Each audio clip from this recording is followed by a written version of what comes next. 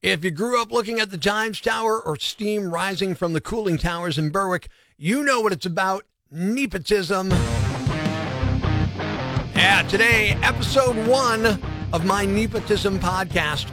My guest has toured all over America, and she's moved back to Wyoming County. She's got a website where she teaches a class about finding out one's own voice. Happy to have comedian Ellen Doyle. How are you today? Good, how are you? I'm good. I can hear you just fine. Now, are you up early on the West Coast, or are you somewhere in between? I'm up early on the East Coast. On the East Coast. Okay. This is early for me. Well, you're doing stand-up. Of course this is early for you. I would have just felt really bad if you're out in Los Angeles or something, you know? Yeah, no, I'm not. That would be a completely different interview, honestly. That'd be a lot more anger from your end, is what you're saying. Yeah. I'd be like, listen, what do I have to tell you? We're done. Yeah. Now, are you based out of the East Coast now? Is that the deal, or what's going on? Yeah, I came back here. I was working on an album that was recording for Sirius last April. Right. And I don't know if you have any of the news apps, but last April was a bad time for anything. I heard something. Yeah, so I ended up staying here, and it's awesome. Like I miss the East Coast. I grew up here, and I've toured all over the country, but there's something about this sense of humor. A lot of places in the country don't have sarcasm, but we do here. I don't understand people who don't have sarcasm. It just blows my mind every time, you know? Yeah, no, I've upset a lot of people in like weird pockets of the country, and I'm like, I'm kidding. But now it's not funny if I say I'm kidding, because You're supposed to just hear the tone, and they're like, oh my gosh, what did you just say? So what town are you in? Are you in New York? Are you in Philly? Are you in like Wilmington, Sussex? I don't know. I'm just throwing names out now. Sorry. No, I like it. No, I appreciate the geography. I'm actually in Scranton. Oh, so you're right here. Geez, I could have. Yeah. I didn't know you were so close. So for some reason, I had you like, now what part of Scranton are you living in? Now I have to know everything. Well, I'm outside Scranton. I say Scranton. I know. I say Scranton just so I feel like I'm thinking when people are like, where are you at? But we are in Scranton. So I'm actually currently in Tunkhannock. Oh, okay. So I'm a little bit outside. No, but I'm in the next county. There you go. Plus, you're right by one of the best restaurants in the area, and that is, Twigs. I couldn't think of the name for a second. Oh, Twigs, so good. God, I'm in love with Twigs. Now, I'm talking with Ellen Doyle, a comedian who's been all over this great land of ours, and for some reason still thinks Northeast PA is the best place to live. And you know what? I can't argue with her. Good morning, Ellen. How are you? Good morning, Prospector. How are you, sir? I'm doing great. So, listen, you've been back in Northeast PA for a couple of years. What do you think? Has it changed much since the first time you were here? Yes and no. I mean, I think we're always growing. We're always kind of expanding. There's always some new, art or cultural thing happening here, which I really like. But the people are the same. People are still going to be say some snarky remark to me, and I'm like, I love you guys so much. I love being back here. Someone's gonna give me a dirty look in a Joann's fabric, and I'm like, you guys are great. Thanks for coming home. Did you miss that when you were out and about traipsing all over America? Absolutely. This area has it's one of this side of the country. East Coasters, my favorite people to perform in front of.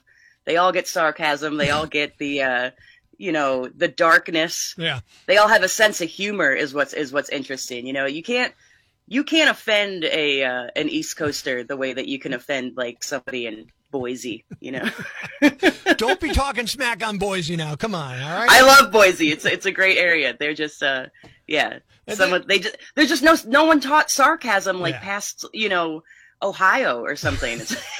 It's like not in their school systems. And like it was an integral part of us growing up here. You know what I mean? Like this is the whole reason I have a career is because of the sarcasm. Absolutely. Well, and it's your whole defense mechanism for standing up for yourself as a kid. You're like, I'm not going to get in a fight with this guy, but I'm going to say something snarky back and everyone's going to think that I'm cool enough and I live another day, Other schools, I'm like, what happened to you guys? You don't even have it. And the West Coast has no sarcasm. I like it out there, but it's not the same as the first time I actually came back here to perform was one of the, I think it was the first Fringe Festival. So it was like 2014 maybe. Okay.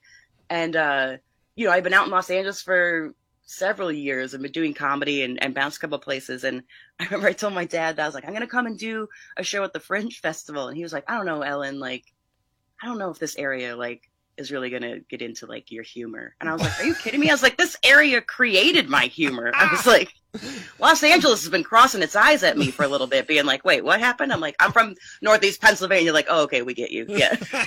But I'm like, these people understand it. I love it. It's such this Scranton and just, this whole part of the country, I think is just kind of a gem for humor. Well, let's talk a little bit about since you said it, your humor. And I know sometimes comics struggle to answer that question, but what is the Ellen Doyle humor point of view, so to speak? I mean, I'm a dark monster that you would still hug afterwards. You know, like things come out of my mouth and I'll say it with a smile. And hopefully no one's mad. I'm definitely dark. I'm definitely a dark comic. Yeah. I kind of brand myself as like a broken adult because it's just like mostly like, why is that tax-paying citizen talking like that? I'm like, I don't know. I didn't know when we were supposed to stop acting this way. Right. I just kept going and now we're full into adulthood and I'm like, whoops. I mean, I do, like, I have I can go both ways. I've done a ton of clean shows. I've performed in front of kids. I still do dark stuff. Right. It's all about not saying certain things. But I think the dark is funny. I think as human beings, like, that's always where my sense of humor is. It's definitely sarcastic and it's definitely dark. Because I think as humans, where we all have that twisted voice in our head. We might not say it out loud. But you might see something during the day and you're like, I'm glad no one can hear my thoughts. My comedy is, I'm going to let you hear my thoughts. I want you to hear, because you can relate to that. We all do it. I'm not saying you have to tell me what you're thinking. Right. But I'll tell you what I'm thinking, and I just want to see your nod. And I'm like, yeah, you thought that before too. It seems so dangerous, and like, especially, you get out there into that breadbasket of America, the Johnny Carson Midwest, where they're all so nice and kind to one another, and you're out there just tearing into people, man. Have you ever gotten blowback? Oh yeah, of course. Yeah. No, that's the journey of comedy. You have to hate yourself just enough to be like, this could be such a bad idea. Yeah, I actually Myrtle Beach was my biggest blowback. I was in a competition. I won the previous round the night before. Mm-hmm. I was doing a pretty edgy joke, and everybody loved me the night before. The rules of the contest was you have to do the same joke this night. And that lady didn't like it because it was because I used the word cancer. It's not making fun of cancer, but right. And she got up and told on me to the judge. And she he was said like, the C word. Which one? Yeah, exactly. I know, right? And he was like, but he told me afterwards. He was like, yeah, that lady was like, who manages this girl? He's like, not me. And I was like, oh my gosh. At the time, I was like, she thinks I have representation? This lady's fantastic. Yeah, she's like your best friend now. Oh my God, she thinks somebody actually wants to be involved in my career. I know. Yeah, it was like, much like she heard a word and went one way. I was like, I heard a word and went one way too. I was like, I'm flattered. Oh, she's mad at me. Oh. But it's good because it was a joke that I had done for so long and it never failed. And it's a very tricky one to do because, dark topics like that hurt people, but it's about my experiences with it. So It's like, that's what I don't ever understand. People are like, I'm offended. I was like, yeah, this is how I felt about dealing with something horrible. Right. But you have to hit that fail sometimes, because then I drove back from Myrtle Beach to Los Angeles. I had like 2,500 miles to like rewrite the joke. And by the time I got back to LA, like I was like, okay, I have like 19 different tags that if it goes this way, I'm saying this. If it goes this way, I'm saying, and now it's a completely different bit. So you need to kind of embrace the failure of it. It just, when you are failing presently, like when it is happening. Yeah, it feels terrible. Sure. Yeah. You just can't be afraid of it. You can't be afraid of it. And I think that's a huge part of life in any endeavor, is to not be afraid to fail. Fear of failure holds so many of us back in so many ways, don't you think? Absolutely. Yeah. A lot of it, there's a quote like about how whatever you're afraid of doing, you avoiding doing it is actually more painful than the pain you think doing the process is actually going to be. And it's such a great point, right? Like, unless it's, of course, if you're afraid of, juggling chainsaws, then maybe, that could get more painful. Yeah, that Depending on what your goals are, right? Sure. But I get the idea of the quote, and see, that's what I do. I pick things apart because I'm an asshole. So there you go. Which is fine. I'm an asshole too. I have a friend who's a comic too. It's a guy who's been on the show doing football jokes and stuff. And I don't know if you know Kostaki Economopoulos, very funny guy. And I constantly do that to him. He'll make a joke, he'll hit the punchline, and I'll laugh at all that. And then 2 seconds later, I start pulling the string at it. And he's like, would you stop? Yeah. You know. No, nothing a comic likes more than someone being like, let me explain the joke. It's like, I just want the laughter. Are you the person at the movie that you're like, I've seen this part. This is actually wait, because he's going to walk through the door right now. And you're like, shut up. No, I generally keep my mouth The killer's his mom. Yeah. Like sometimes if something's being telegraphed, I might lean into whoever is thinking, I think I know what's going to happen. And if you want me to tell you, I'll tell you. If not, I'll shut up. And usually they're like, yeah, shut up. See, that's why I'm here. Right. But I did blow a movie once on a friend of mine, and this is an old story. Do you remember the Ritz Theater in downtown Scranton? Yeah, sure. All right, so I go to the Ritz Theater. We're seeing E.T. It's the second time I've seen E.T. I'm there with like my best friend, and I still am best friends with this guy. Why he puts up with me, I'll never know. And it's getting towards the end of E.T. You know, they're almost, the government's closing in, and what's going to happen, and blah, blah, blah. And I'm dying to go to the snack bar, but for some reason that I can't remember, I won't go alone. So I'm like, Mike, you got to come to the snack bar. I want to see it, Mike. So after about 3 minutes, I look, he dies, they freeze him, he comes back to life. Let's go. And he's like, you're an ass. Right. And he still invited me to his wedding. I have holiday dinners with his family. Yeah, seriously, that's a riot. This guy's my best friend. That's so funny. I mean, it was such an abusive relationship in so many ways. Right? So, you know, one of the things I thought was cool, you teach a comedy class. You would do a virtual comedy class. That has got to be, I mean, I think it sounds like it's very difficult to do. Am I wrong? I don't think so. I actually love punching up material, and I've done this class in person a couple times before everything shut down. And it's kind of interesting. The silver lining of this weird world that we live in is that we all had the internet and computers well before the pandemic. Yeah.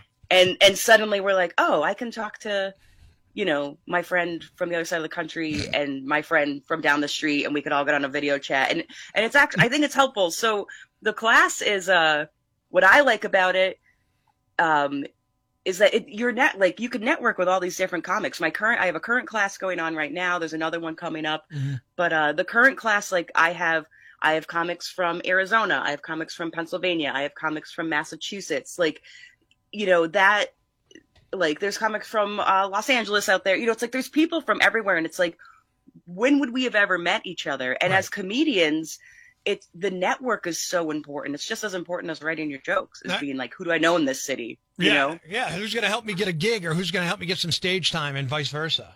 Yeah. So the class is finding your comedic voice, and how far into the comedy world should you be if you're taking this class? Like, what if you're a guy who's done a couple of open mics and you're thinking, man, I don't know where I'm going here?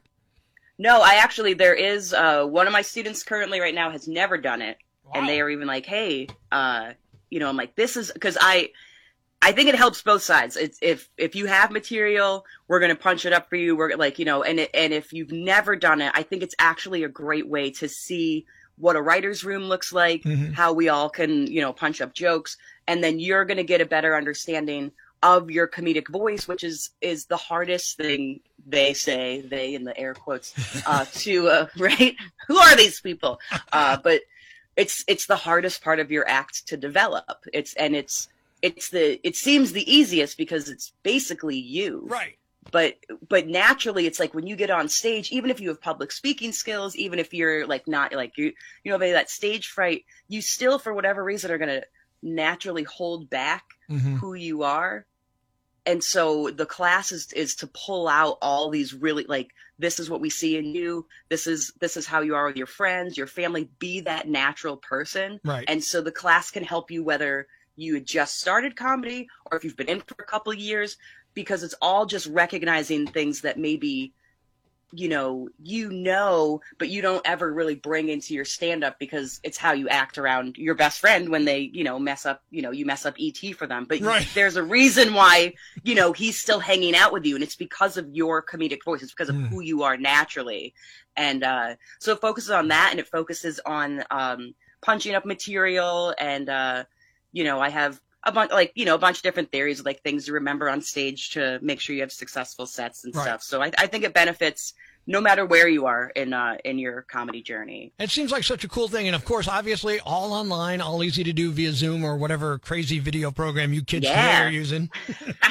I know. There's a new one every week. Yeah. This is on Zoom though. So I stayed traditional. All right. I like that. I think that's awesome. It's funny. You're talking about finding your voice. And I'd say even people who are not in a performing arts thing, it probably wouldn't hurt them to kind of have an idea of who, one of the things years ago somebody taught me in radio was like, find one thing about your personality that you can amplify and hang your hat on that. That doesn't mean lose the other parts of your personality, but that's the main thing, i.e. anger artist in my stupid little bio. Yeah. No, but that's, that, because that pulls you in. It's just like when you're saying, describe your comedy to me. Yeah. Because that's my business card. Mm-hmm. That's where people, if someone's like, hey, I'm looking for somebody to perform at my 12-year-old's birthday party, like for me to be like, that's Ellen Doyle, I'm going to be like, no, man, but I know somebody who's perfect for that. Like, right. Why would I try to stress out? I'm friends with this hilarious family-friendly comic that I like, this is why the network is important. I get that guy a job and then he remembers me the next time he doesn't want to do a show where you have to say the C word. Which C word again? Are we talking about the same one or a different one, Ellen? Come on. I don't know. I'm never sure if we're allowed to say it anymore. Ellen Doyle, I love chatting with you. I got one last question. Why stand-up comedy for you? How did it happen? Oh, so it's kind of weird. I was in Los Angeles. I was working on productions. I still do sound mixing for reality television because I don't respect anybody and content doesn't matter. What are the Real Housewives doing? They're mad and they're drunk and they're throwing wine. Love it. Next week, so I was doing that, but it's interesting. One of the things about moving to Los Angeles and I was working in productions is that everybody in LA no one does one thing. Yeah. So when you're on set, it's like everybody's got this like other passion project. And I've been working on set a couple of years and everybody just being myself, using my comedic voice. People will just be like, hey, do you do stand up? Mm-hmm. And I'm like, no, I don't. They're like, I think you'd be good at it. You should. Yeah. Yeah. And I was like, okay. And at first it's flattering. And then you hear that for like almost 2 years and it kind of builds this like, Grinch, like, my heart's like black and I'm like, don't say it. Like, I'm glad you're enjoying yourself. And I was on a production. I'd been working we were on the road. We were in Florida and my executive producer was talking to me and he was like, I think you need to do it. And he had done stand up like in the 90s. Yeah. And he actually told me to take a class, which is also like, I think taking classes actually, I need the accountability buddy. You know what I mean? Mm-hmm. It's like, I can't just sign up for a gym membership and be like, I'll be there tomorrow at 6 a.m. It's like, I need like 9 people to be like, get in my car. I will bring the smoothie. I will open the door for you. I will tie your shoes. It's like, or I'm not going. So I took this class and, it kind of went from there. Like I got tape and I started submitting stuff, but it was crazy because I remember telling my mom after everybody been saying this, and I was like, I think I'm going to take this plunge. Like, I was like, I know it seems weird. And she was like, no, it doesn't. She was like, when you were in kindergarten and your teacher asks you the age-old kindergarten question of what do you want to be when you grow up? Yeah. She was like, do you not remember? She was like, you told your teacher a comedian. And I was like, oh, that's right. Because my mom taught me how to spell it comedian. And I was like, yeah, I guess I've always been pretty pompous and arrogant thinking that but it took how many years through dancing and working in productions that I'm finally like, all right, I'm full of myself enough to give it a try. So it's crazy, but I love it. I think it's a really unique art form. It's got that trickiness to it that I think is fun. Because like I said, like the failure is always there. Mm-hmm. And, but you learn so much about yourself. You learn so much about people doing it. And I know even now, which is also why I wanted to teach the class, so many people want to do this and they kind of don't know where to start. Mm-hmm. And it's like, just start. And I love punching up material. I love working with seasoned comics. I love working with new comics because, it's a really weird path and you don't have to do it by yourself, even though on stage, that's all you. Yeah. but use your network when you're off stage. Talk to people, like take the classes, read the books, because that's going to get you much further. I love it. I respect the hell out of anybody who does it, because it scares the snot out of me. Even just being idiot boy on the radio, the good thing about my job is if something falls flat, I don't have to look at your face. I just have an empty room I'm in. So you know what I mean? That's true. Yeah. Yeah. I can't imagine it just dying and having 40 people staring at me like you're an idiot. Yeah, it is crazy. I mean, actually, I think when you're early in the comedy career, that bomb is like, this is the worst experience of my life. But the more you get into it, you're like, oh, here it is. And then it's kind of fun to be like, am I going to get out of it? Yep. Or am I going to fail? Because sometimes, as you get better at it, you do get out of it. Sure. And then no one remembers that you bombed, in the middle of the act, because you end high. And that challenge is fun. But yeah, the first couple of years of that challenge, you're like, oh my, it's the showing up to school late for the test. You're naked. Yeah. It's that horrible dream all at once. But that's as bad as it gets. It's just a dream, and the next one's fine, I love it. I love your attitude. I love everything about it. How do people find the class, Ellen? How do they find it? Where do they go on the web for this? So they can go to my website, which is ellendoylecomedy.com. The class is listed there. The information I offer, just if you just want to do a punch-up, if you want to take the class. Currently, the class comes with a one-on-one punch-up with me as a bonus. But they can get more information, read about the class. If they want to see that joke that I got in trouble for, the video of it is actually on there, not the one I got in trouble for at a time that it actually was successful. So there's no video of the time you got in trouble for it, huh? Not on the internet, no, just in my heart. Okay. just in my conscience forever. Yeah. But yeah, and ellendoylecomedy.com, and my email's up there, and you, once you get to the website, learn about stuff, and then we can start chatting and see whoever wants to join, whether you aspire to be a comic, you want to just, have some better material. Even if you aspire to be a writer, because it is a writer's room thing. I think a lot of people forget that with comedy, that it's I do things where I'm not performing it, but I work for people and just punch up stuff. It's it's funny when you're like, oh, that's a job. You know what? I wish in high school I paid more attention to A, my English teacher who tried to open my eyes in a creative writing class, and B, just computer and typing skills, because I write so much crap it's not even funny, Yeah. Oh, yeah. But the writing is, I agree with you. I think it's just because the stuff that they make you read, nothing gets you really turned on when they're like, all right, guys, let's talk about Beowulf. Yeah. You're like, really? Yeah. You're like, English is boring. Yeah, but then you start writing your own short stories. You're like, oh, this is funny. Yeah, and for me, the guy, I completely, as we wander along here, I don't know how much time you have, but I'll keep going, whatever. I got time. James Thurber was the one writer of stories that opened my eyes to go, hey, this doesn't all suck. Yeah. Oh, when I read Secret Life of Walter Mitty, I'm like, this you can do this. This is so cool. I haven't read that one. I need to read that. You should definitely read that one. They made a crappy movie, but you should definitely read it. Yeah. No, mine's David Sedaris. He writes memoirs and stuff, but his sarcasm writing is it's just incredible. I'm like, that's what I think they miss in English class sometimes, is the tone. Yeah. That everything always feels like this is a prize-winning poem, and it just feels real stuffy. And then you read people where it's looser, it sounds like a person, and you're like, I totally get into that. And it's like, where was that stuff? But I guess they don't want us to. But yeah, but still, the writing is the writing. Yeah, they don't want us to learn the good stuff. No, but the writing is so. You're right. It's so important, and it's and people want writers all the time, and especially if you can write funny, is huge. And people need a funny writer because they're running for mayor.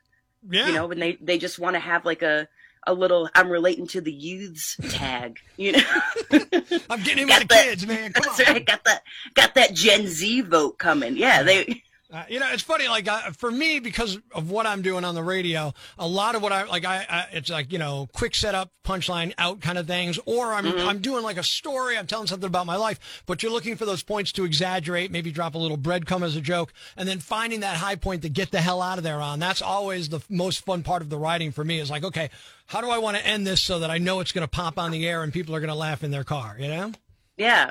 Well, yeah, and I think what's cool about that writing is you might have written it and maybe you put a word in front of another word and you said it and you're like, that's funny. But then you moved that word behind that word and you're like, oh, that's way fun. Like, sometimes it's like it's a switch of, oh, that's the funnier way to say it. If I say it this way instead of that way, it's the same thing.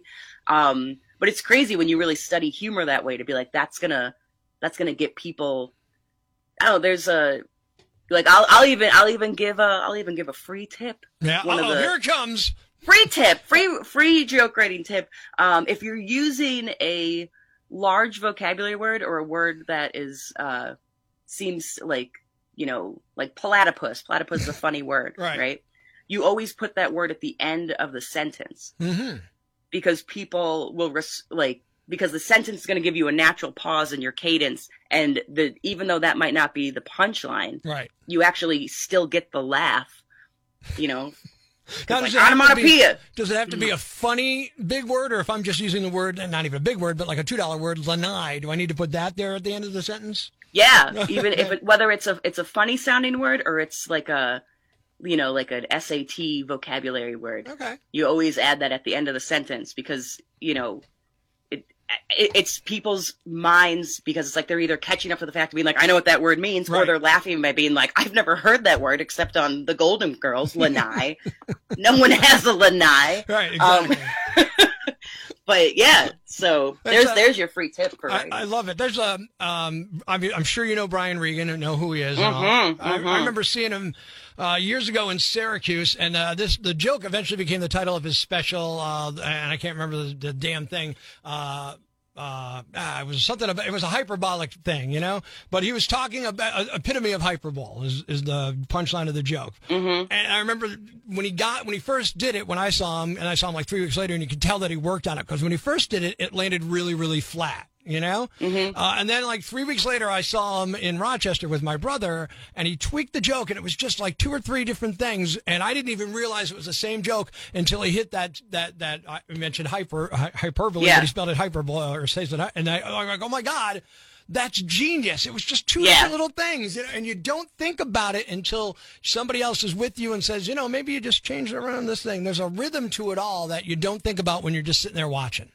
Absolutely. No, and that's the whole, I think a lot of times in comedy, especially, I know plenty of comics that are like, Mom, I'll take a class because no one's going to teach me to be funny. And it's like, no one's teaching you I would hope that you have a sense of humor if you're coming to a comedy class. Yeah, exactly. Like I hope that at some point you made somebody laugh because this is going to be pulling teeth if you're like, you're so straight-laced. Like, I don't know. No one knows how to, people can make other people laugh. Right. But you're right. Because even like Jim Gaffigan did not come up with 20 tags for bacon. Right. It's like he writes with his wife, he writes with other comics, and when you study these comics and you're like, oh, like this person writes for that person, and you see that you could see of course Larry David writes for Jerry Seinfeld, but Curb Your Enthusiasm is so Larry David. It's not Jerry. No. But not at all. But they have the same similar style of just looking at the mundane everyday life. Right. And Jerry's is prime time level and Larry's, you got to pay a monthly admission fee because it's so messed up, but it's the same style. And that, but that you could sit in a writer's room and still help somebody else do it. And that's what these TV shows are like. You're sitting in a writer's room. It's not one person writing a show. Right. Yeah. It's not one person writing stand up. Right. Yeah.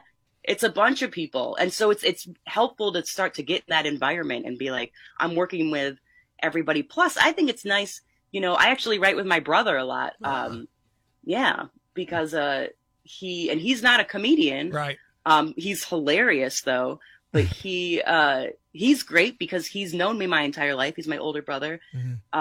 So he actually can give me tags that sound like me because he knows what I sound like because he knows me so well, and that's helpful. And as long as people are writing for you and they're not making you sound different. Yeah, and that's the key because you got to watch. I mean, I've had program directors who'd be like, oh, I would have done it this way. And I'm like, yeah, that's great for you. I'm an open book. I'm willing to learn, but let's keep it in my ballpark.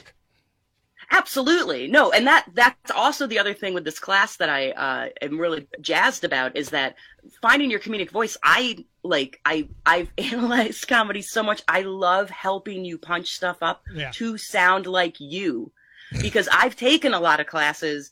I love taking classes. I go to all the workshops when I'm like at a festival or something. Like I'll real nerd out about comedy, but I've been in some classes where I see that a lot of the students come out of the class, they sound like the teacher. Right. And I'm like, I don't need a bunch of other Ellen Doyles. I'm trying to get booked myself. You know what I mean? I want you to be you, man. I'm going to saturate the market with more me. That's ridiculous.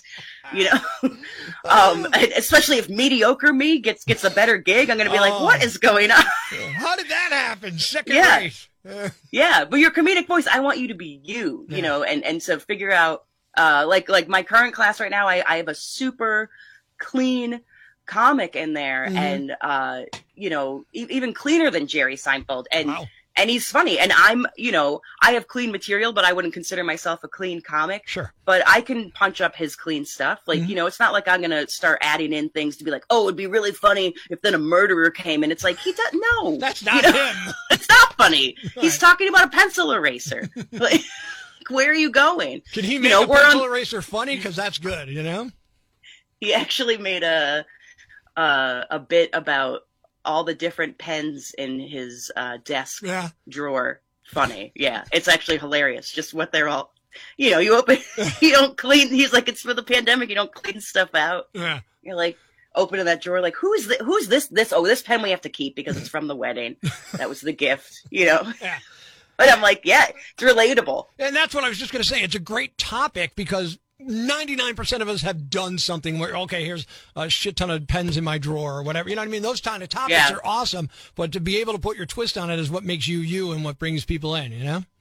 Absolutely. And I think that's it. Like, you know, the clean stuff, too. I think some people try to push boundaries so far with trying to say edgy stuff, you know, and then they end up in cancel culture. But, you know, the clean stuff, even if you have a mouth like a sailor, you still have a drawer full of pens. Right. Yeah. That's what I'm saying. Like, yeah. So it's like, you talk about, you know, the jokes about those weird things are actually, I think, what brings us more together is that weird clean stuff, because like that's hitting everybody. Yeah. You know, and you're starting to talk to people that you might not actually be friends with, you know, outside of you being on stage, but they're laughing at you on stage. It's like, well, now that's a success, man. You're crossing boundaries of, you know, that's what you want. You want to be able to talk to everybody. So yeah, if you can reach that person who's nothing like you, has zero in common with you, and then get them to laugh at what you're thinking, oh, that's amazing. Yeah, that's a great feeling. It's an awesome goal. I wouldn't, you know, like but sure, yeah. No, I'm sure you get a lot of.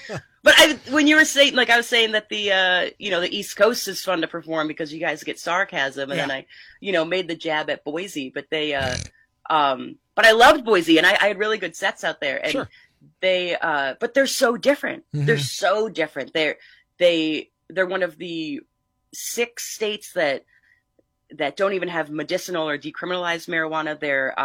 Their beer levels, they only sell, it's kind of like Utah, like you can only get like 4.6%. Yeah, it's like max. Utah Light up there, you know? Yeah. But the city's beautiful. It's like there's a river, like it's very outdoorsy. Oh, Boise's a great town. I love it. Yeah. I love it too. Yeah. But I was like, everyone's so nice. I was like, but you don't have a vice. It's like, you guys can't do anything here. I asked the one guy, I was like, do you just purge? You guys like murder each other like once a day? Like, this is the sweetest people I've ever met. You know, it's also, it's a different culture. Like and if you can make them laugh, like you're like, cause being out there during the day, I'm like, I feel like I have nothing in common with these people. I grew up in a completely different world. Right. But if you're making them laugh on stage, it's like, okay, we're the same. And I think that's the cool thing about comedy too, is with things, and not to get like political, but it's like, you know, America's become divided. It's like, and sometimes just laughing at each other or with each other is being like, we are the same. Yes. You know, and it's a great reminder to be like, I don't care who you voted for or what you believe or anything, but it's like, if we could all get behind the fact that, you know, all these pens in my drawer. But you know, it's like, that's all we need. Because then everyone's like, no, we're exactly the same. It's like, we're all dealing with the day-to-day weird, mundane, just minutia, and then connect that way. And I know I promised you before it was the last question, but now just chatting with you, I just keep thinking of things I want to ask you about and talk about. Do people still, and if they don't say this, I'm glad, but do they still say women aren't funny? And how do you not kick somebody in the head when they say that to you? They do. Really? People still say that? They do. What the hell? I know. It's so weird. It's yeah, it's just such a weird idea. I actually that the competition that I was talking about in Myrtle Beach, yeah. And I won that first night talking about this joke where I talk about cancer. Right. But murdered. Like, I mean, I was real proud of that set. Sure. The next day, real sad of that set. But I mean, those are the ebbs and flows. Right. But I remember the night that I won, this other comic on the lineup, excuse me, sure. This other comic on the lineup, after I won, he came up to me, he didn't win. Mm-hmm. And he goes, that was an awesome set. I was like, thanks. He goes, I got to be honest. He was like, when you walked in, I was like, oh, hot girl comedy. He was like, and then you did something. He was like, that one had no gender related. Mm-hmm. Anybody could do that joke. He was like, and you just killed. And it was so interesting because I was like, thank you. But it was also kind of backhanded. Yeah, it seemed backhanded. Yeah. To be like, oh, I judged a book by its cover when you came in. And I was just like, oh, yeah, there's still a lot of guys that will see a woman get on stage and they're just like, uh-oh, she's gonna make jokes about her period, or she's talking about lip, and it's just like, it's such a weird stereotype because there's so many different, one of my favorite female comics is Maria Bamford. I don't know if you've listened. So good. She's a riot. Yes. And she is insane. Yeah. And she's so real, and she has this amazing way of turning all these ugly parts of your life and your personality into this comedy gold. And it's interesting that people don't because she's also kind of like a cult comic. Yeah, she's not huge by any stretch, but she's doing all right. Yeah. But because more people, it's like, someone's like, oh, I've never heard of her. I was like, you got to look this late. I'm like, she is like, I've met her twice. She's the only, and I've met, living in Los Angeles, I've met a bunch of celebrities. She's the only one I'm starstruck by. Ah. And I met her twice after shows, and I'm always like, I like your show. I just want to let you know. And she's so awkward, so she's like, oh, thank you. It's like, it's so normal for her, but I'm like, oh, I just think you're the best thing in the whole world. But yeah, I think that female women aren't funny is kind of going away. I hope so. But I do think that audiences are maybe not even, I don't even think it's so much audiences. I think it's actual comics that are still holding on to it. I would think that you're probably right on that. That it's more inside baseball than it is outside on the rest of us. It is. Yeah, because the other thing with comedy that's always so interesting is that you actually want to make sure that the girls in the audience are laughing at you, because it's probably a date night, right? So it's like, that's why Andrew Dice Clay had to leave and come back, because he started to get so misogynistic and he lost the women. And it's like, if you lose the women and she's not laughing and her date next to her sees that she's not laughing, even if he thinks it's funny, he's like, oh, I'm not laughing. Yeah, I'm not putting up with that crap on the ride home. That's it, because I took her out and I paid for this, and I'm getting some sort of payment. It's like, I don't. So so if you lose the women, you're losing the guys. So as far as the audience, I think women, have no problem with it, with a female comic. Yeah. It's the I was in Atlanta several years ago, and I just gone to an open mic. I was like, I'm just gonna cross this off real quick. I was working on a production down there, went to a mic, and I signed up. It was this dive bar. I signed up fourth. I was there super early, wanted to go so I could leave, drive back the 90 minutes so I could go to work the next day. And signed up fourth. The guy puts me up 17th. By the time I go up, there's barely anybody in there. I go up, do really well. And he goes, hey, sorry about that. You should have told me you were funny. And I was like, does that work? And he was like, well, I don't know. It was you're just a girl that, and I was like, that's your problem. Yeah. Like you just saw like, oh, it's some girl, like, and even so, it's like, I'm doing 4 minutes. Yeah, even if it's the worst 4 minutes in the world, it's fine. Yeah. I signed up 4th. Let me do my garbage 4 minutes and get out, you know? But it was like, it's not like you're giving me an hour-long set and it's like, oh, God. Like, that's what I think is crazy. It's like, this is an open mic in some shithole bar and you're going to be like, I don't know. I don't know this girl. Yeah. I'm not sure if she can handle the room. Hang on. Right. Yeah, exactly. Oh. And that's the thing, too. Even if I fail, then let me fail. Yeah. Because I know my buddies, like male comic friends in Los Angeles, I would yell at them because there was this one open mic that I would work at from time to time. And a couple of the hosts, there were guys, if girls came in, because there weren't a lot of girls that came into that one because it was kind of like this like rough and tumble place. But it's like a girl would come in and they'd all, you know, like Looney Tunes, like eyes out of their head, like, you know, a woman. And they would just laugh. They would give them the pity laughs. Like you could hear it. Like, and I was like, why are you doing that? They're like, well, I want to make sure she comes back. And I was like, no, but you're giving her a false sense of thinking that joke. Right. I'm like, and she probably knows you guys are full of shit. Mm-hmm. She's trying to work on material. I'm like, but, yeah, I think it's more of a guy thing that is weird. It's not an audience thing because there's plenty, you know, Eliza Schlesinger's huge, like, you know, Nikki Glazer, who, Whitney by the way, I would consider, you know, Tig Notaro. Yeah. I was going to say, like when you talked about Schlesinger, I always think of her as that hot girl comic, and she's hilarious. So I was kind of mad when somebody said that to you, like, oh, it's going to be a hot girl comic. Like, that's fine. If you're funny, I don't care.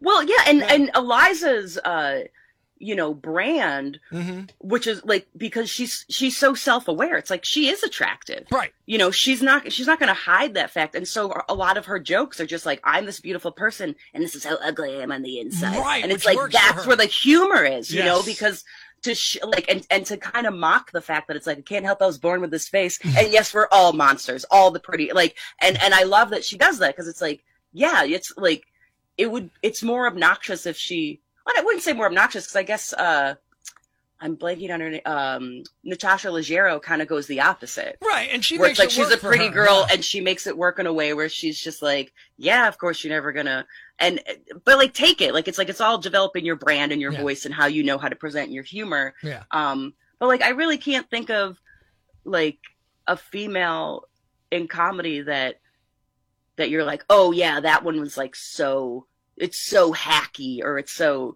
like even Ellen DeGeneres, like early stand up is a riot. You know, it's like, and of course her stuff is good. She has her own show. But like, the thing about Ellen that's amazing to me is she's been so good for years. Like, you know, even the last stand up special you did, you're thinking, oh, well, she's been out of it for a while doing her TV thing. Maybe she's going to blow it or just not be as good. Yeah. Still amazing. It's like, you know, I mean, she's up there with, in my opinion, with George Carlin. Different kind of comedians, but the body of work is so consistent. Well, yeah, and her recent special was also, you know, again, that self-awareness. She knows at that point that she is beyond, like, the money she's making from that special is like how much she donates to like PETA every year. You know what I mean? It's like, it's nothing.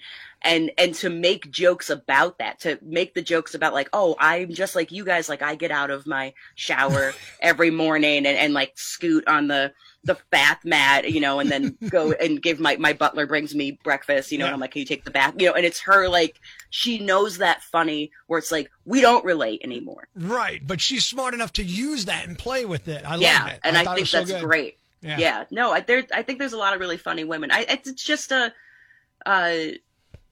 I think it's always going to be a stigma, but, bothers me. It just bothers me. It bothered me when I was a kid when I heard MDA guy, Jerry Lewis, when I heard him say it one time. I just wanted, I wanted to punch him in his face. And here's, you know what I mean? I just hated it. And I don't know why. I just hated it. Well, and it's funny, too, because I think the stereotypes, what they think that women are going to talk about, I don't even know anybody that has jokes like that. Right.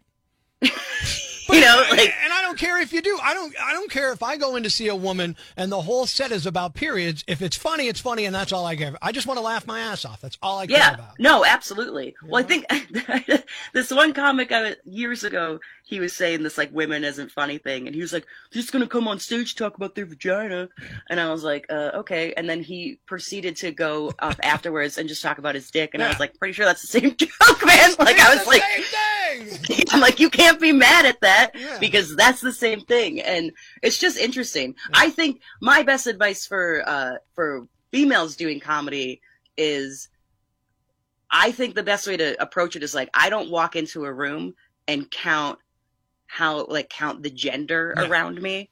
Because that's where I think you start to feel discouraged. Is you're like, I was the only female there. Mm-hmm. I was like, sometimes I walk in a room and I'm like, God, I'm the only comic here. Like, that guy's going to say hate speech. That person is going to make fun of his wife because he's mad. He's going through a divorce. Like, you know, it's like, I'm the only person that's working on material. I was like, but if you separate yourself by saying, I'm the only this, it's like, then you're almost creating the environment itself. If you just walk in with confidence, it's like, it doesn't matter.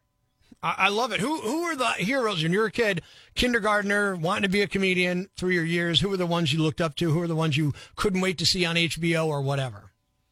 I mean, as a kid, because I loved comedy, but I didn't really start watching stand up till I was maybe like 9. Okay. Which is probably still too early for the stuff I was watching in like the 80s and 90s. I feel like I'm right there with you on that. I had Class Clown given to me when I was 7 years old by my dad.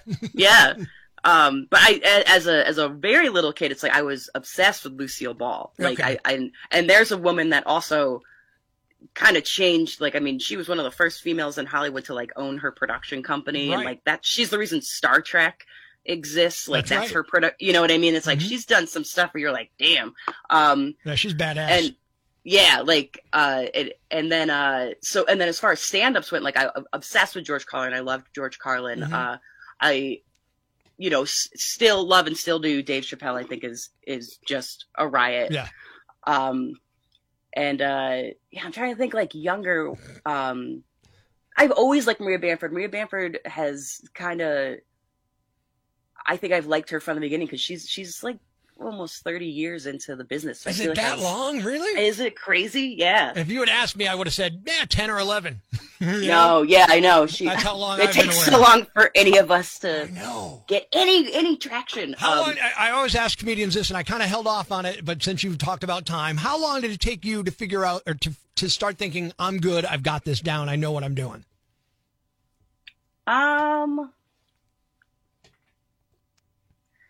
I feel like it took me 2 years to not actually, I don't know if it's like I'm good, I know what I'm doing, but it took me 2 years to be like, just keep putting the effort into this. Okay. Because like the first year was like, oh, I'm going to go to a mic. And then it's like, maybe I wouldn't go to an open mic for like a month. Right.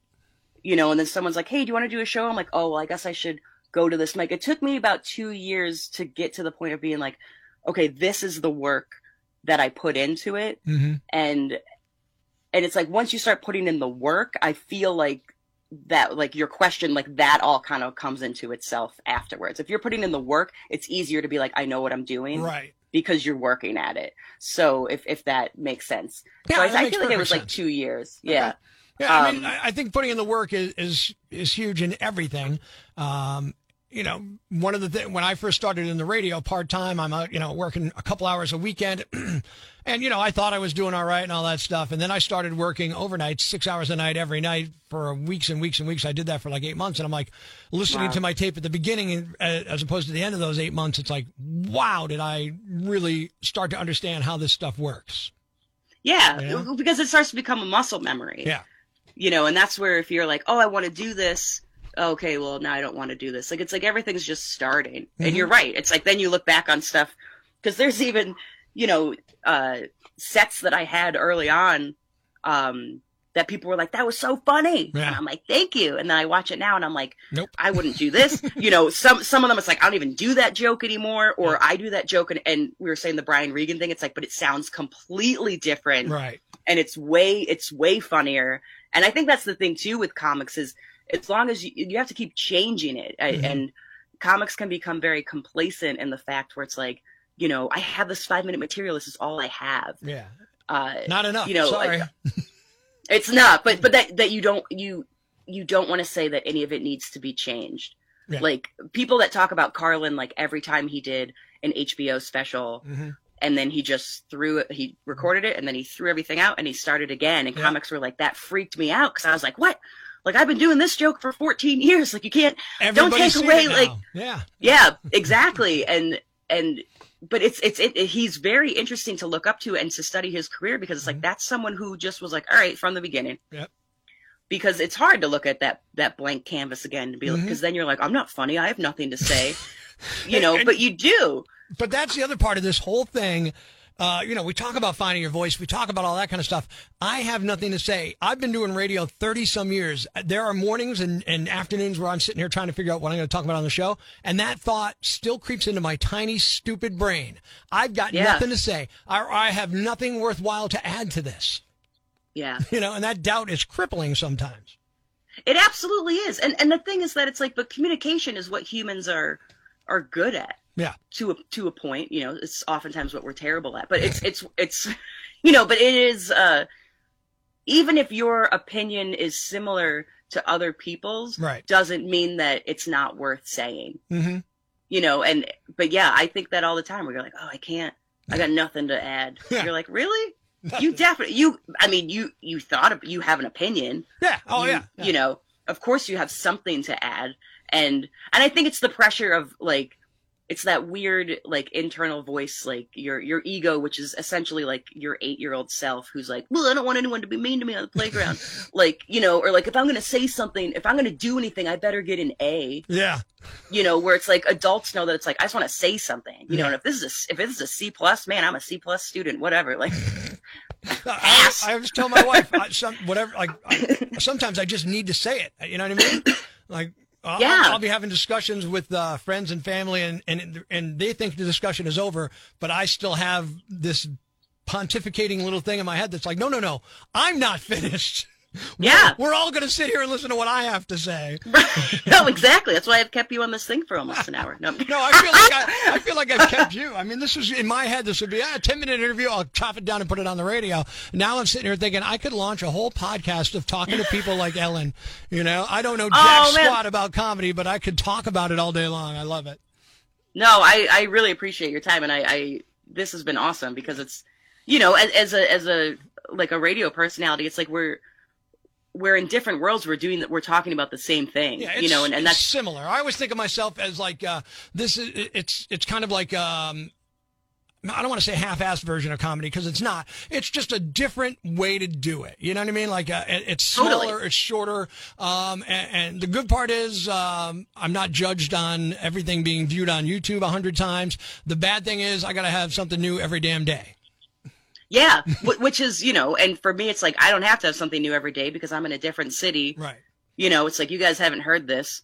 I've never seen you before. So it's like, I'm doing the act I did last night. Right. Because what the hell do you know? Yeah. I mean, and the other thing that I think I get kind of jealous about with a radio personality is that no one sees you. Yeah, it's awesome. And it is. And with me, it frustrates me because, I dress very kind of tomboyish on stage. Yeah.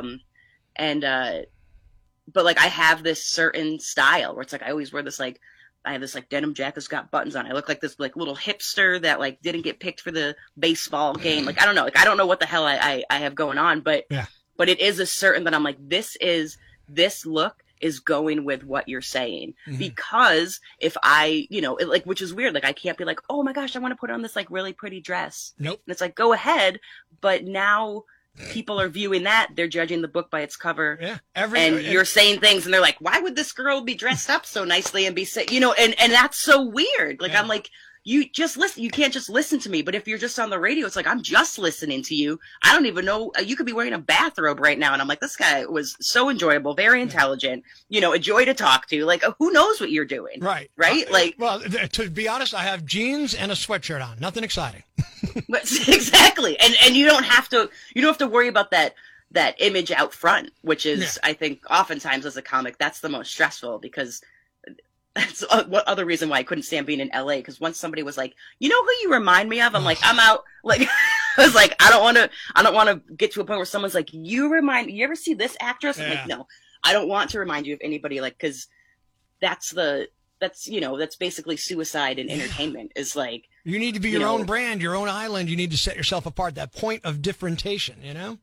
Yeah. So it's gotta be you. It's gotta be your voice. And yeah, that's, I mean, to go back to the class again, but like, that's what I think the class is so important. Yeah, the branding of yourself, who you are, and that you do have something to say, and that we do want to hear your opinion, and that you might say it and I agree with you, and that's good. Yeah. You might say it and I disagree with you and I laugh because we see how different we are, but be authentic, and that's where I think a lot of comics start to flounder, is they're, maybe been going to a mics for a couple months or like a couple years, but they're constantly trying to be like, what do you guys like? What do you guys like? Like, do you like me yet? But it's like the moment you just take your voice and you're like, this is who I am around my best friend, and she loves me. Do you guys like that? And it's like, you just skyrocket, because it's like, now you're authentically you. Right. But and that no is one so can take scary. you. So scary. That's the scary part. And that's why I think your class is going to be helpful for a lot of people in comedy and other entertainment industries, because that's the freakiest, scariest part, is I got to go out and put there. And, what if they reject that? And that's, and it's funny because in comedy, it's kind of the thing. It's like, when you bomb, it's basically people being like, I don't want to be friends with you. Yeah. And you're like, it's kind of hurtful. But then you have to kind of be like, I don't want to be friends with a bunch of other people, and they're not even comics. I saw somebody at a fast food chain and was like, I would never hang out with that person. Yeah. And that's fine. We don't all connect that way. But yeah, so it is kind of like a knock at your personality, but you have to just rise up from that ego, because it's not really your, it's not like people are like, you should never talk again. Right. Like, this person shouldn't have friends or family. Like, I hope they don't get invited to like holiday parties. It's like, it doesn't ever get to a point. No one wants anybody to be alone. Right. Just some people are like, you're not my cup of tea, which is fine. And that's what I tell people all the time. Like my wife, when I first started dating her, she's like, how do you deal with people who say you stink, I hate you, I don't listen to you? Because you get those emails, you get those calls or whatever.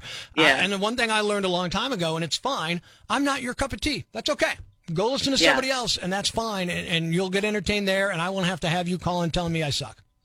Absolutely. Yeah. Well, and seriously, it's like, really, when, like I was saying, like Andrew Dice Clay, it's like there's only certain people where it's like, if everybody gets mad at you, then you got to be like, all right, I'm going to put myself in comedy timeout, and I got to rebrand because I went way too in one direction. Sure. And that happens. But he's back. Yeah. And he's ridiculously funny. He's very funny. Yeah. But, and I'll be honest, and that was I got also sick of the act for a little while. I got burned out on the whole, Dice Man act for a little while. I can see why I had to go back and say, okay, I got to put myself in purgatory here. Yeah. And you do, especially, which is, for me, I think the comedic voice, and I will say the one drawback to my class would be if you're somebody who wants to play a character. Yeah. Because that's still comedic voice, but you still have to think of this character, because, Andrew Dice Clay was a character. Yep. Like when Bobcat Goldthwait started, he's not that now. His comedy's so different now. Yeah, I haven't seen Bobcat in years. I had to check it out, Oh my gosh, highly recommend. Okay. And he even makes fun of like that's how he got seen, because he was so different. Right. But he even realized that it's like, you can't keep this act up. Yeah. And, and you still have this great comedic voice. Mm-hmm. And, but it's interesting because it's like, like back when he, like in the 80s and stuff, when he's like, oh my God, people are like, oh, that's funny. But it's like, then now he's in police academy. Now there's 25 police academies. And you're like, oh, this that, and he even kind of changed his thing, like in Scrooged, where it's like, he doesn't go completely like berserk in it, but he still plays this, like, you have to change if you're going to do the character stuff. Mm-hmm. And all of these character people end up realizing that they're like, if I really want to keep doing this, I want to authentically be me. Yeah. Because I have funny stuff to say. I don't need to hide behind the facade of, this is a weird type of character. It's like, that's funny, but like, you're funny. Right.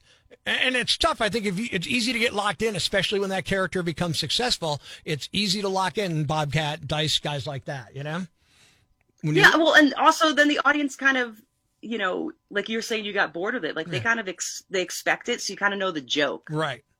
And unlike musicians where I want to hear Stairway 100 play times. Freebird. Yeah, it's like we see a comic again, you're like, oh, I already saw this joke. All right, so I already know the punchline. Here's my thought, or since we're talking about that, let's talk just briefly about Sam Kinison. And do you think Sam Kinison would have lasted without rebranding, without changing, or do you think that character, if he was indeed playing a character, would have burned out? And I liked Kinison's first 2 albums a lot. Yeah. I agree with you. I feel like he might have burned out. Yeah. I always worried because I remember about the 3rd album with all the songs on it and all that stuff. My first thought was he's got nothing up his sleeve, so now he's singing and it's like a one-trick pony. And don't get me wrong, I still love him. I can go and listen to Have You Seen Me Lately right now and laugh my ass off at that album. But I started to think he was a one-trick pony, so I was wondering about it. Well, if you start, that's like a band. Their 3rd album is their Christmas album. You're like, uh-oh. Yeah. Uh-oh, where are we at? So what kind of music do you like, Ellen?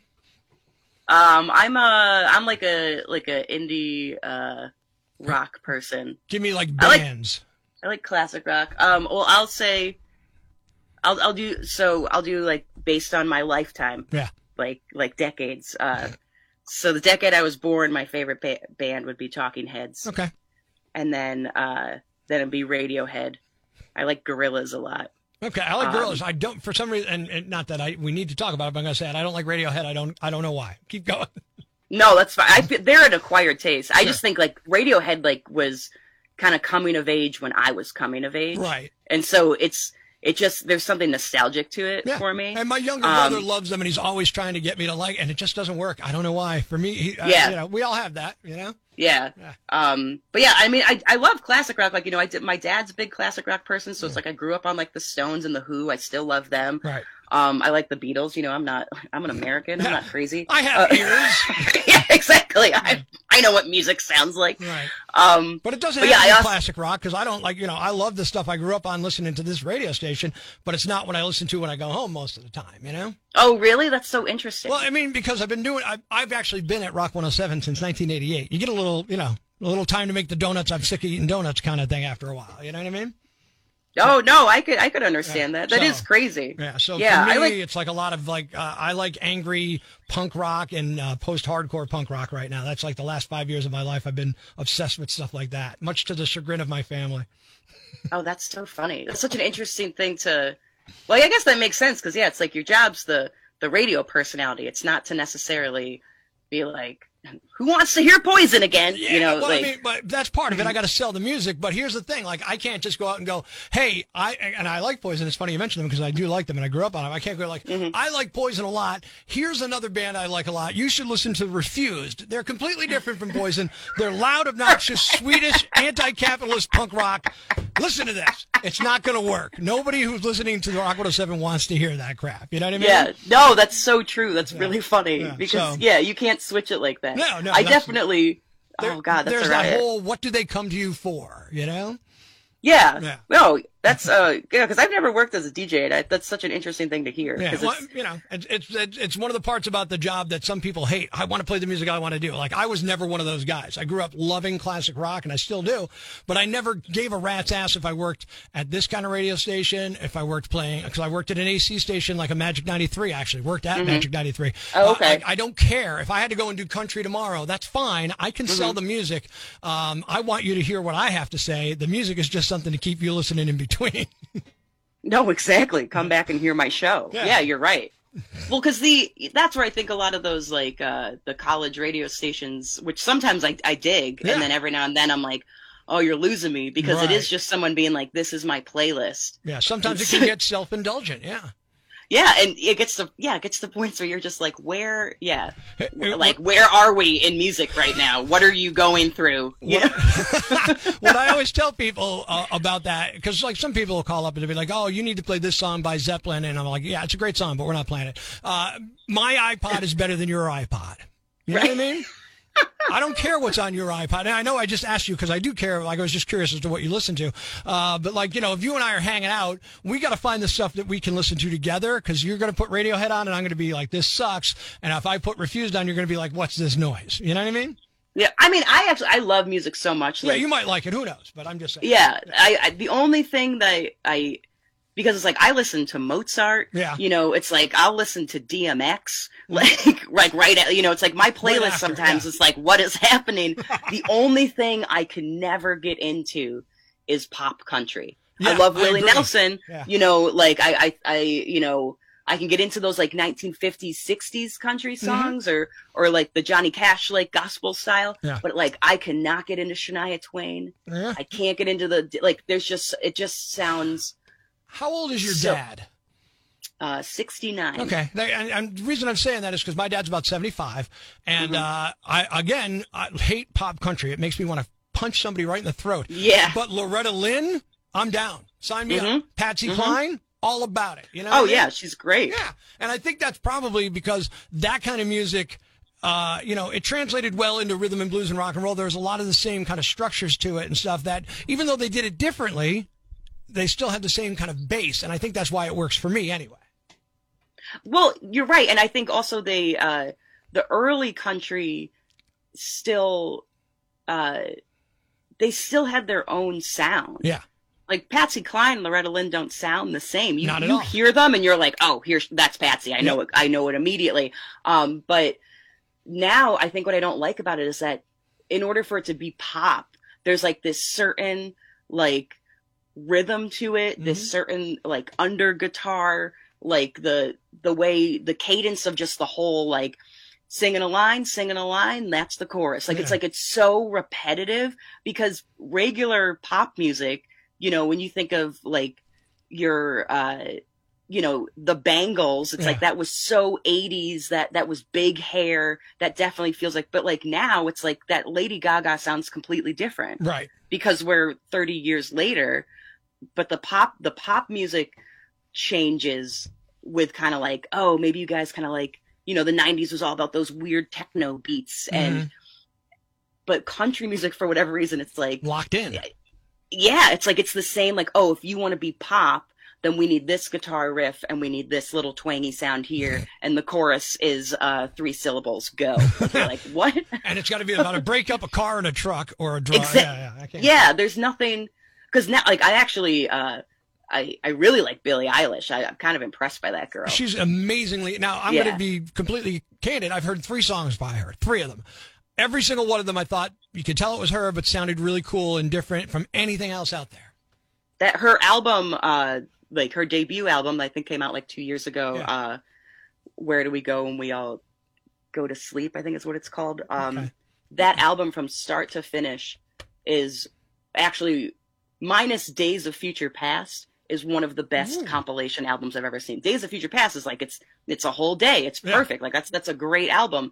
But Billie Eilish's album is about a breakup, but it's incredible because it kind of starts with her pop song is, you know, the one that she won the Grammy. Yeah. So that's the beginning of the album is kind of like, I'm in charge. Like I got I can take your man from you kind of thing. Right. And then it changes and then it's this huge like crescendo to just like complete loss, and it's incredible to listen to from start to finish. Like I was really blown away and I'm like, this girl is 17 years old, you know, and her brother writes with her, but I think he's only like 21 or 22. He's got his own thing going on that's pretty decent.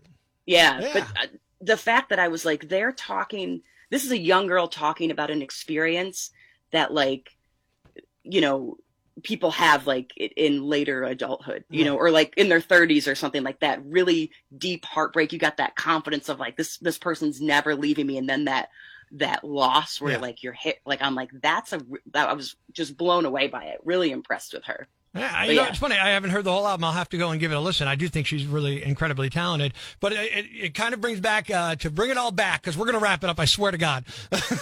To bring it all back, like you're talking about her, she's wise beyond her years, but she had a point of view. That album has a point of view. That's why it resonates with you.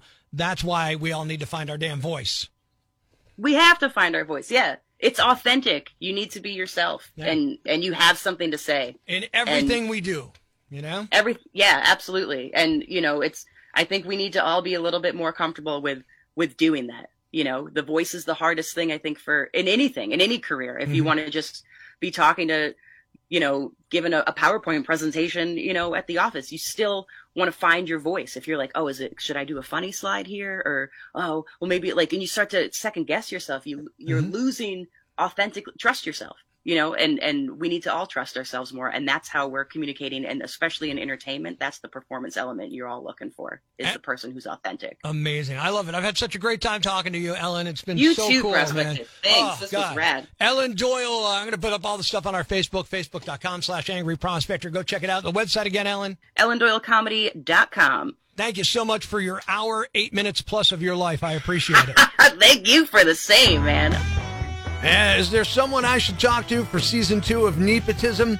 They got to live and work right here in Northeast PA, and they got to be interesting. If you have a suggestion, hit me up, prospector@rock107.com, or Nepotism Podcast on Twitter, Facebook, or Instagram.